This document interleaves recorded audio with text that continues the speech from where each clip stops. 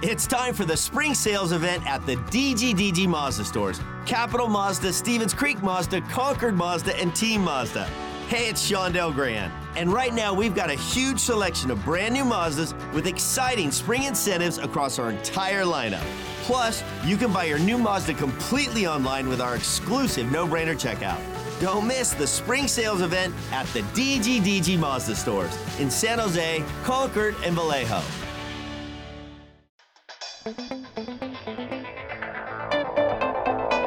All right, good morning, everyone, and welcome to the build-up on the Sharks Audio Network as we get you ready for today's game against the Islanders. Let's start off by looking big picture. The San Jose Sharks are currently sitting in fourth in the Pacific, 12-9-1, riding a two-game win streak and looking for a third straight win to ensure a winning five-game road trip. They are 4 points back of third place Anaheim in the Pacific, but they have 2 games in hand. 6 points in front of the Sharks are second place Calgary with 31 points, and in first place in the Pacific is Edmonton, 7 points in front of the Sharks. The Sharks do occupy the top wild card spot in the West if you want to start playing that game, which I kind of do, but let's take a look at news from around the league before we talk to Chris King, the radio play-by-play voice of the Islanders. Tyler Bertuzzi has entered the league's COVID protocol. He is not vaccinated. He will be in the protocol for 10 days. He would not be eligible to play for the Red Wings again until December 14th against the Islanders. Bertuzzi also had to miss 3 games earlier this year because of Canada's vaccine mandate. The Wings lost all 3 of those games. He is third on the Red Wings with 18 points. Detroit defenseman Danny DeKeyser is also in the protocol. An update from a sad story over the summer when the Blue Jackets' Matiss Kivlenieks was killed by a firework. There will be no criminal charges fired, and the Oakland County Prosecutor's Office has ruled the death accidental, and the case is ruled as closed overall. Kivlenieks died of chest trauma from a fireworks mortar that tilted after launch and headed towards where he and others were in a hot tub. He had signed with the Jackets in 2017 and played 8 games for the club overall. And as always, after a story like that, we make an awkward transition to look ahead to tonight's game. We are now joined by the radio play-by-play voice of the Islanders, Chris King. Chris, what's going on, man? How are you doing? I'm great, Ted. How are you? I'm doing very well, man. I am excited for a number of reasons. A, I always get excited on game day, and B, there was the threat of this game not happening, but things are back in place. The team is out of the COVID protocol, and we're having games again for the Islanders, which, concerning, we saw the Sharks able to avoid it. The Senators had to go through postponements. Obviously, the Islanders had to have 2 games postponed. It's good that the team is back to hockey. Yeah, it's great. And you know, it was tough, certainly, what they've had to go through and, playing games at one point with 10 total players not available to them. They had 3 out injured and 7 on the COVID list at one point. So, I think the league finally did the right thing. I think, it could have happened sooner, certainly, to avoid them having go through some of those games without 10 players. But the fact that, it was just 2 games that they have to make up, one at the Garden and one in Philly, which are local games as far as the Islanders are concerned.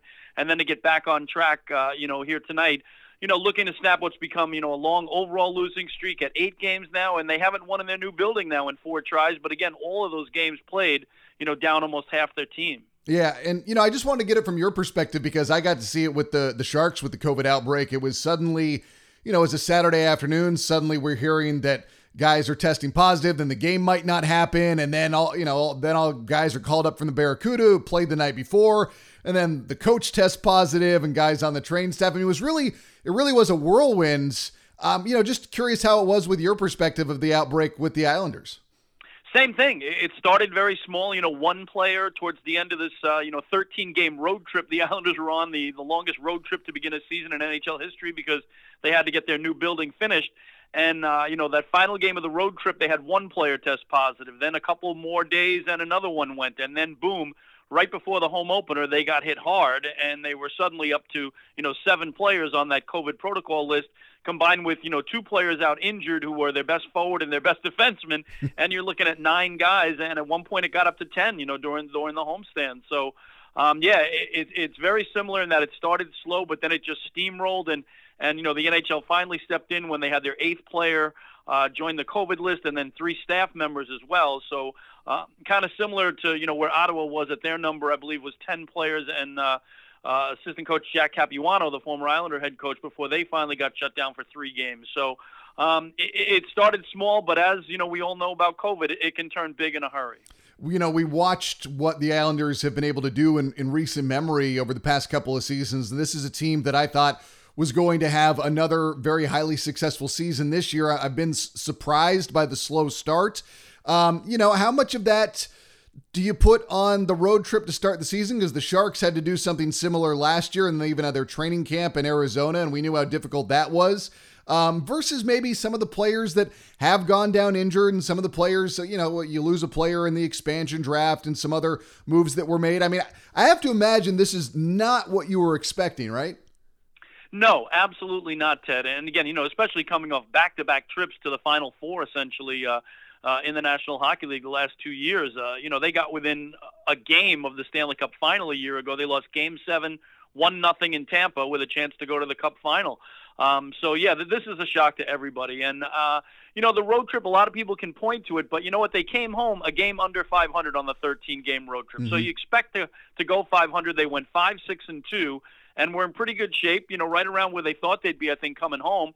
But then suddenly the COVID thing hits, and, it just was the worst timing possible when fans have waited decades, literally, for a new building that they could call their own. And then you don't even have, you have almost more Bridgeport Islanders up than New York Islanders playing in the game that night. So that's how it went. But, it's a combination of, I think, you can point to the road trip, but look, that's almost 500. That's a wash. Certainly the COVID hit, the injuries hit, and they have a lot of players who are just not producing right now, veteran players that they're counting on for scoring, and they just haven't scored any goals at all. I mean, just to give you an example, in this 8-game losing streak, they've scored 7 total goals, in the 8-game losing streak. Yeah, I mean, that kind of takes me to my next point. I mean, what's interesting is that especially 5-on-5 chance creation is good, but the Isles aren't finishing. I mean, that's what's so shocking is that you look at the numbers and you think, oh, there should be a lot more goals, but clearly there aren't. Yeah, and again, you look directly at, Zach Parise was brought in to be basically a third-line guy. He hasn't scored a single goal. J.G. Pajot is one of their best players. He scored 1 goal. Kyle Palmieri, one of their better players, he scored 1 goal. So, those 3 guys have combined for 2 goals total on the season. And then the power play is the other culprit. The power play now has fallen to dead last in the National Hockey League, just barely above 10%. And hasn't done anything during this slide. I think my numbers today are 1 for 29 in the last 10 games. So, you're not scoring at 5-on-5. You're not scoring on the man advantage. And defensively, they haven't been as sharp as they've been. Obviously, down a couple of their better defensemen, few of whom returned tonight. So just that combination of the perfect storm against them to have, so many guys out injured, so many guys on COVID, and then so many veterans who just right now aren't producing. So, and, listen, I work for the Sharks, you work for the Islanders. We both know who signs the checks. But that being said, can this get fixed, and or how does it get fixed? Yeah, I think it can. And Barry Trotz said it yesterday, Ted. He said, look, our playoffs are now. He realizes his playoffs are now.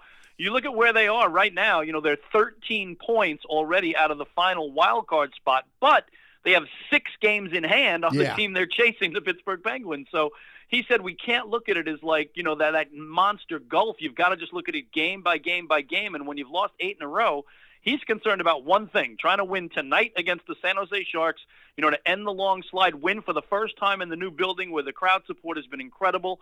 Every game's been sold out. The fans are just dying for something to cheer, and they haven't had it. So Barry, has always been very pragmatic. He's taken the approach of, hey, it's one game at a time. There's still a long way to go. We're not even a quarter of the way into the season. And he even referenced recently what the Blues did back in the year they won the Cup of, last in the league in January and won the Stanley Cup. So it's not out of the question. And again, they've been so good under Barry Trotz and Lou Lamoriello that you do expect them to come out of this. So part of it is getting healthy. Part of it is getting the veterans on track. And part of it's just getting a win, which, they haven't had in almost a month now. Yeah. I mean, I look at still the overall talent level on this team and I feel like, okay, something's got to give at some point where there is more of a pendulum swing to what they're capable of, because you take into account the road trip to start the season, the COVID outbreak over the course of 82 games. I mean, if this were last year, 56 games, I'd be like, this is a little troubling. But at the quarter-way mark, roughly, at where we are right now, and not even for the Islanders because they, had to miss some games. I mean, this does feel like there can be that quote-unquote rectification, and in a month's time, 2 months' time, we could be talking about a whole different story. I mean, I'm not trying to be an apologist, but I try to be a realist that eventually, over the course of 82 games, talent makes its presence felt. Absolutely, absolutely, and that's what Barry Trotz is saying. Look, they've all been there, they've all done this, and if you look at the runs they've had, in the last 2 years, as I mentioned, going to the Final Four back-to-back seasons, they did not have great regular seasons. They weren't the top seed. They barely snuck in both times, and yet, they're kind of a team that's built for the playoffs. And if you look at, the way they started the season, Ted, they were probably the least changed team in the National Hockey League. I mean, they brought in Zach Parise. That was an attempt to fill, Jordan Eberle getting lost to the Seattle Kraken, and they brought in Zdeno Chara, who's a former Islander, on defense to solidify that a little bit as they had to deal away Nick Leddy in a salary cap move. So really, those are the only two changes they had from a year ago where they had that incredible run. And again, of the two guys, Zdeno Chara had previously been an Islander for 4 years. So really, Zach Parise was the only new name in the lineup on opening night that had never played for the Islanders before. So they know as a group, what they've accomplished in the playoffs, but they've got to get there, obviously, before they can, get to their strength, which is the way they play hockey come postseason. Two questions for you, or a two-part question. What are your perceptions of the Sharks up to this point of the year? And then the second part would be, what do you expect to see tonight in this game? Well, I look at, Ted, what they've done recently, and certainly that's very impressive. Winners of 2 straight and 4 of 5. I watched the entire Devil game, and, I saw the final score originally of 5-2, and I said, okay, this will be a decent game. And then I watched the game itself, and they're up 4-0, just past the midpoint of the contest, and I'm like, wow. So, I'm very impressed. I like what they're doing. I like the balance that they have. Certainly getting Adin Hill in goal tonight, which is what we expect, will be a little bit of a better break for the Islanders, I think, than James Reimer and the run he's been on, obviously, starting as many in a row as he has. But obviously impressed with what they've been able to do, the balance kind of up and down the lineup. Obviously, what you're getting on defense with Burns and Carlson and the rest of the crew. So just impressed with where they are now, and in particular, the way they're playing of late on this 5-game road trip now where they've won the first 2 and, have an opportunity to, in back-to-back nights really make it an excellent trip. And, this is it. This is the end of their longest road trip of the year. I know they had 2 other 5-game trips, but they have a chance to make this, the best 5-game trip now with where they sit coming into, back-to-back games in New York now. Yeah, and then just what do you expect to see between the two teams tonight?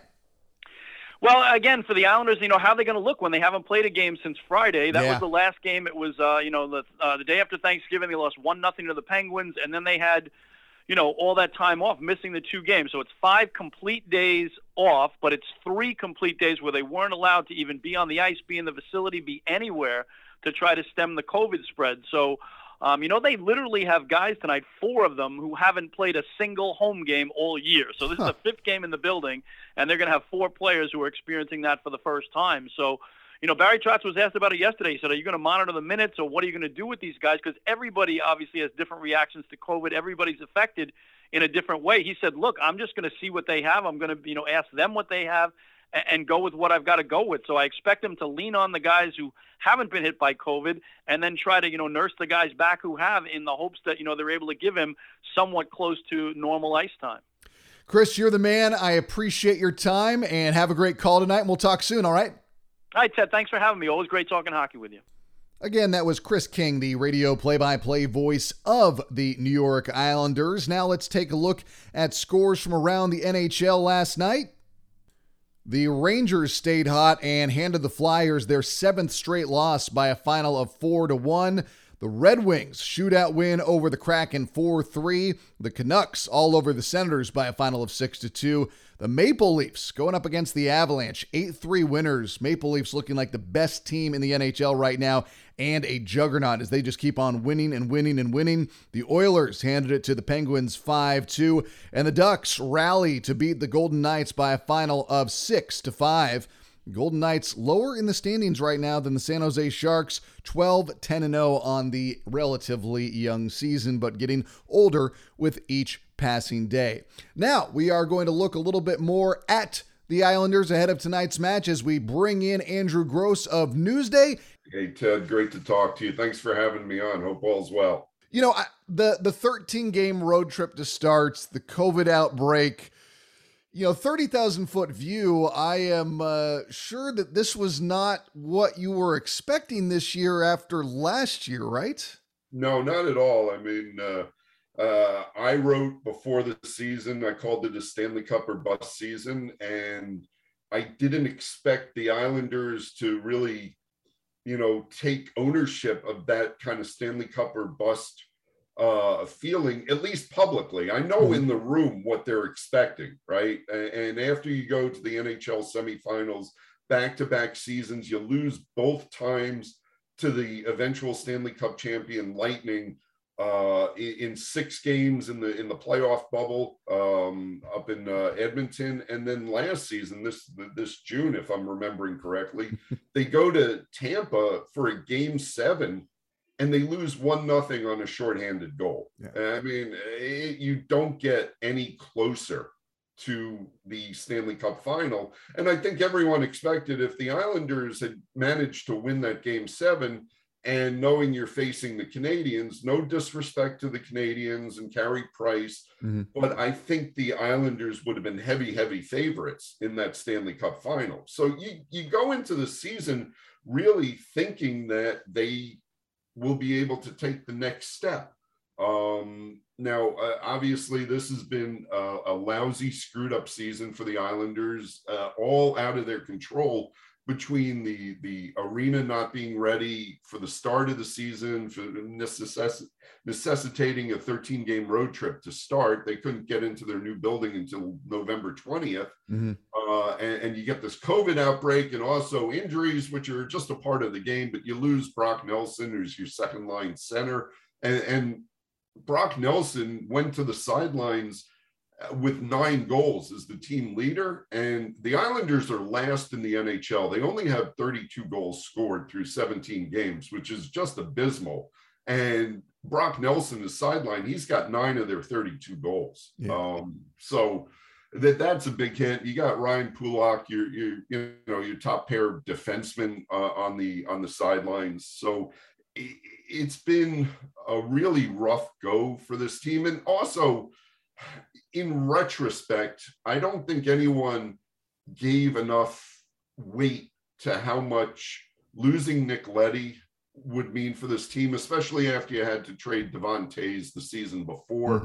Both Lou Lamoriello trades both Toews and Nick Leddy just because he was up against the salary cap ceiling. He had to shed salary in order to do some of the things he had to do. Signed, Matthew Barzal gets a 3-year, $21 million deal. That can't be done if Nick Leddy is still on the team. Yeah.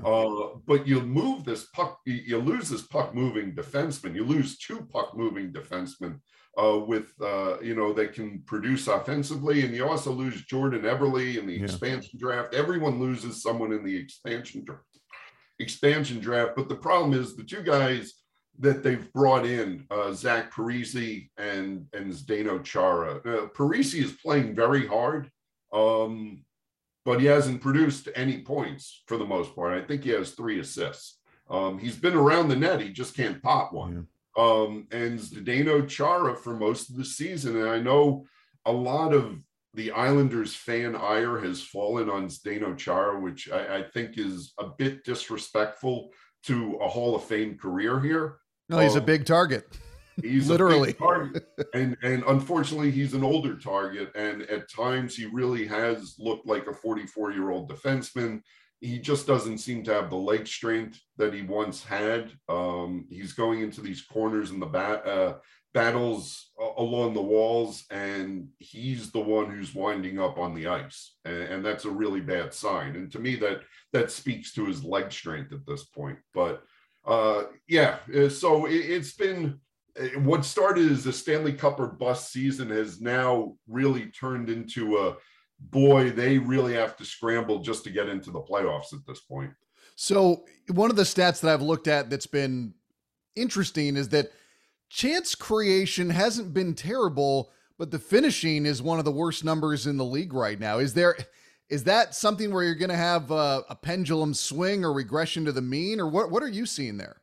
Yeah, I mean, like you said, and when you talk about Zach Parise, for instance, Zach Parise is where he's been throughout his whole career, which is within 10 feet of the crease. You know, he's taking angled shots and he's battling for the puck, and they haven't gone in. Same deal with Kyle Palmieri. Palms has only gotten one goal, but he's playing around the crease a lot. It's, you know, as far as that metric is concerned, what I'm seeing is they are, or they were before the COVID-19 outbreak really hit them hard. They were creating chances. They're just, like you said, and as the metrics show, they're not good finishers right now. And maybe, you know, maybe that's where you see them missing a Jordan Eberle, who could finish around the crease. And Anders Lee, I think he has 4 goals, but you know, coming off the major knee surgery that he had, it was going to take him a while to get back to that prototypical power forward. I think he's getting there. I think he's still recovering a little bit. Anders Lee cleans up around the crease when he's going good, and that hasn't been the case either. And the biggest, or one of the biggest issues here, well, two huge issues with the Islanders. One is that just 4 games into the season, because the other defensemen were not pulling on the rope, to use a Barry Trotz phrase, well enough, Barry had to split up his top pair of Adam Pelech and Ryan Pulock just to buttress up the other defensemen, specifically Zdeno Chara, as I mentioned, and also Noah Dobson got off to a slower start than they had hoped for. Noah's turned his game around a little bit. So you break up Pelech and Pulock, and that's really what the basis of their blue line, you know, is all about, is this really one of the, if not the best top pair in the NHL, certainly in the conversation, top 5 best top pairs in the NHL in Pelech and Pulock.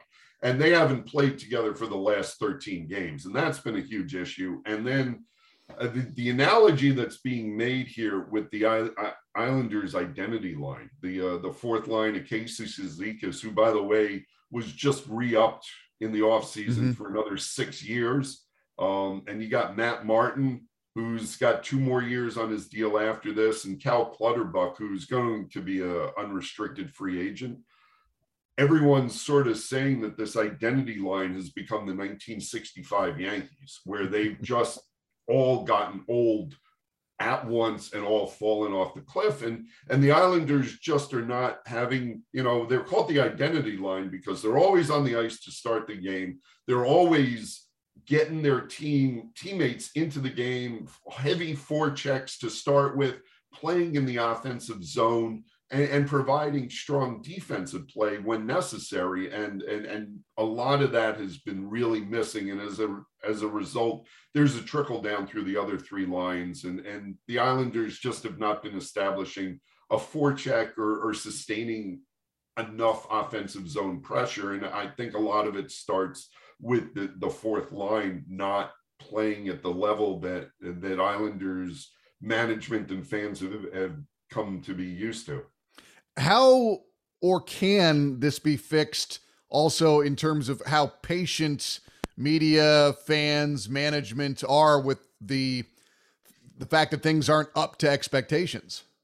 Well, I mean, the good thing about the Islanders in New York is, and, you know, Islander fans will stomp on me for saying this, but they're not the Rangers. And what I mean by that is they, even with this new arena, they're not drawing the attention or the immediate attention that, you know, the Rangers do on a regular basis. And it's even worse for the Devils, where there's no quote unquote traditional newspaper outlet, whatever that means today. There's none of that even covering the team anymore. You know, you have The Athletic and you have their digital media crew and some local radio stations, but they're not getting daily coverage in the whatever is a newspaper these days. At least on Long Island, Newsday, thankfully, you know, and God bless them, you know, they still go full bore on the Islanders, which affords me to do my job the way I want to do it. And, you know, I'm very grateful for that. But there's not the ton of media outlets. So my point is, the Islanders can get away in, you know, October, November, December, playing like this without having the media glare on them. Now, if they get to February and March, once we're done with the NFL season here, there might be some back pages on the New York Post asking what the heck's going on with this franchise, right? As to what can be done, I think Lou Lamoriello is in a tough spot in that he does need to make a change. It may be he needs to add a defenseman at least. It may be that Robin Salo, a second-round pick in 2017, who was one of the call-ups during the COVID outbreak, gets a regular shot with the team, and he's a puck mover that they could use. He played 4 games. He had some good flashes, and then Barry Trotz basically said, you can't trust the kid defensively yet. So to play for Barry Trotz, you have to be trusted defensively. Does Lou go out and revisit, you know, whether Vladimir Tarasenko is available? You know, that's something that was certainly speculated about all through the offseason. And I certainly think that the Islanders could use, you talk about a finisher, that's what the Islanders need, right? I think the balancing act for Lou Lamoriello is he knows he needs at least 2 pieces here that he tried to get in the offseason and don't seem to be working. So he needs to go through that again, getting an offensive and a defensive piece. But other teams know that as well. And as Lou said during the COVID outbreak, I've gotten a lot of calls from teams, quote unquote, wanting to help me out, you know? So the vultures are starting to pick or trying to pick at the carcass here. So Lou can't make any knee-jerk trades that look good on paper just for the sake of making a deal. And Lou's not that type of guy, but I think he's going to feel some pressure to make a deal sooner than the trade deadline, because by the time the trade deadline comes around, if things keep going this way, the Islanders are going to be long out of it. What are your perceptions of the Sharks this year, you know, from the East Coast perspective? And then also, what are you expecting to see tonight? Well, I mean, the Sharks, I have a lot of respect for the way they got through their COVID-19 outbreak. You know, they did not let it sink their season, as is a potential for the Islanders. So you give it to Bob Bogner and his staff for getting through that. You know, is Erik Karlsson playing tonight? I know he was. I haven't seen the update on that at this point. Right. I mean, if he's on the ice, he can still be Erik Karlsson at any given moment. So that's always dangerous. With the Sharks, I always expect kind of a heavy game. You know, it's been a while since the two teams faced each other. I know that. So that's kind of the fun thing in this league, is you're rediscovering other teams. So I know it'll be a big game for Kevin LeBlanc coming back to New York. I heard there was some money up on the board in the Sharks room. So. No, I like it. He was saying he was getting some good Italian food back in him. And I'm sure when people come back to that part of the country, I'm sure they have so many friends that want to get out to all the games and stuff. So, I mean, that's pretty cool in my opinion. Yeah, no, absolutely. I'm sure he's excited to see UBS Arena. If he grew up in this area, regardless of which team he grew up rooting for, if you grew up in this area, if you're 30 years or younger, it's ingrained in you. And actually, I shouldn't say that. If you're of any age, it's been ingrained in you that the Islanders needed a new building. You're going back to probably the early 1990s is probably when the first rumblings came around. But if you talk to the players in the 1980s, not much work was being done on Nassau Coliseum, and it aged out real quickly, and the concourses were too small, and the patrons have been complaining about missing almost half a period because they were waiting online to use the men's or women's room. I mean, that's been a thing since the 1980s. So I'm sure he's excited to play at UBS Arena, coming home and seeing a new arena. I'm sure all the players on the team are excited to play in a new arena. You don't get a ton of them. This is kind of a unique season in the NHL where you have two coming in at the same time. Yeah, right. And both built by the same arena developer. So kind of interesting there. Good deal, man. Well, I appreciate your time. We'll talk soon, all right? Ted, great talking to you. Be well, and I'll see you soon. That's Andrew Gross of Newsday. We're out of time. You've been listening to The Build-Up on the Sharks Audio Network.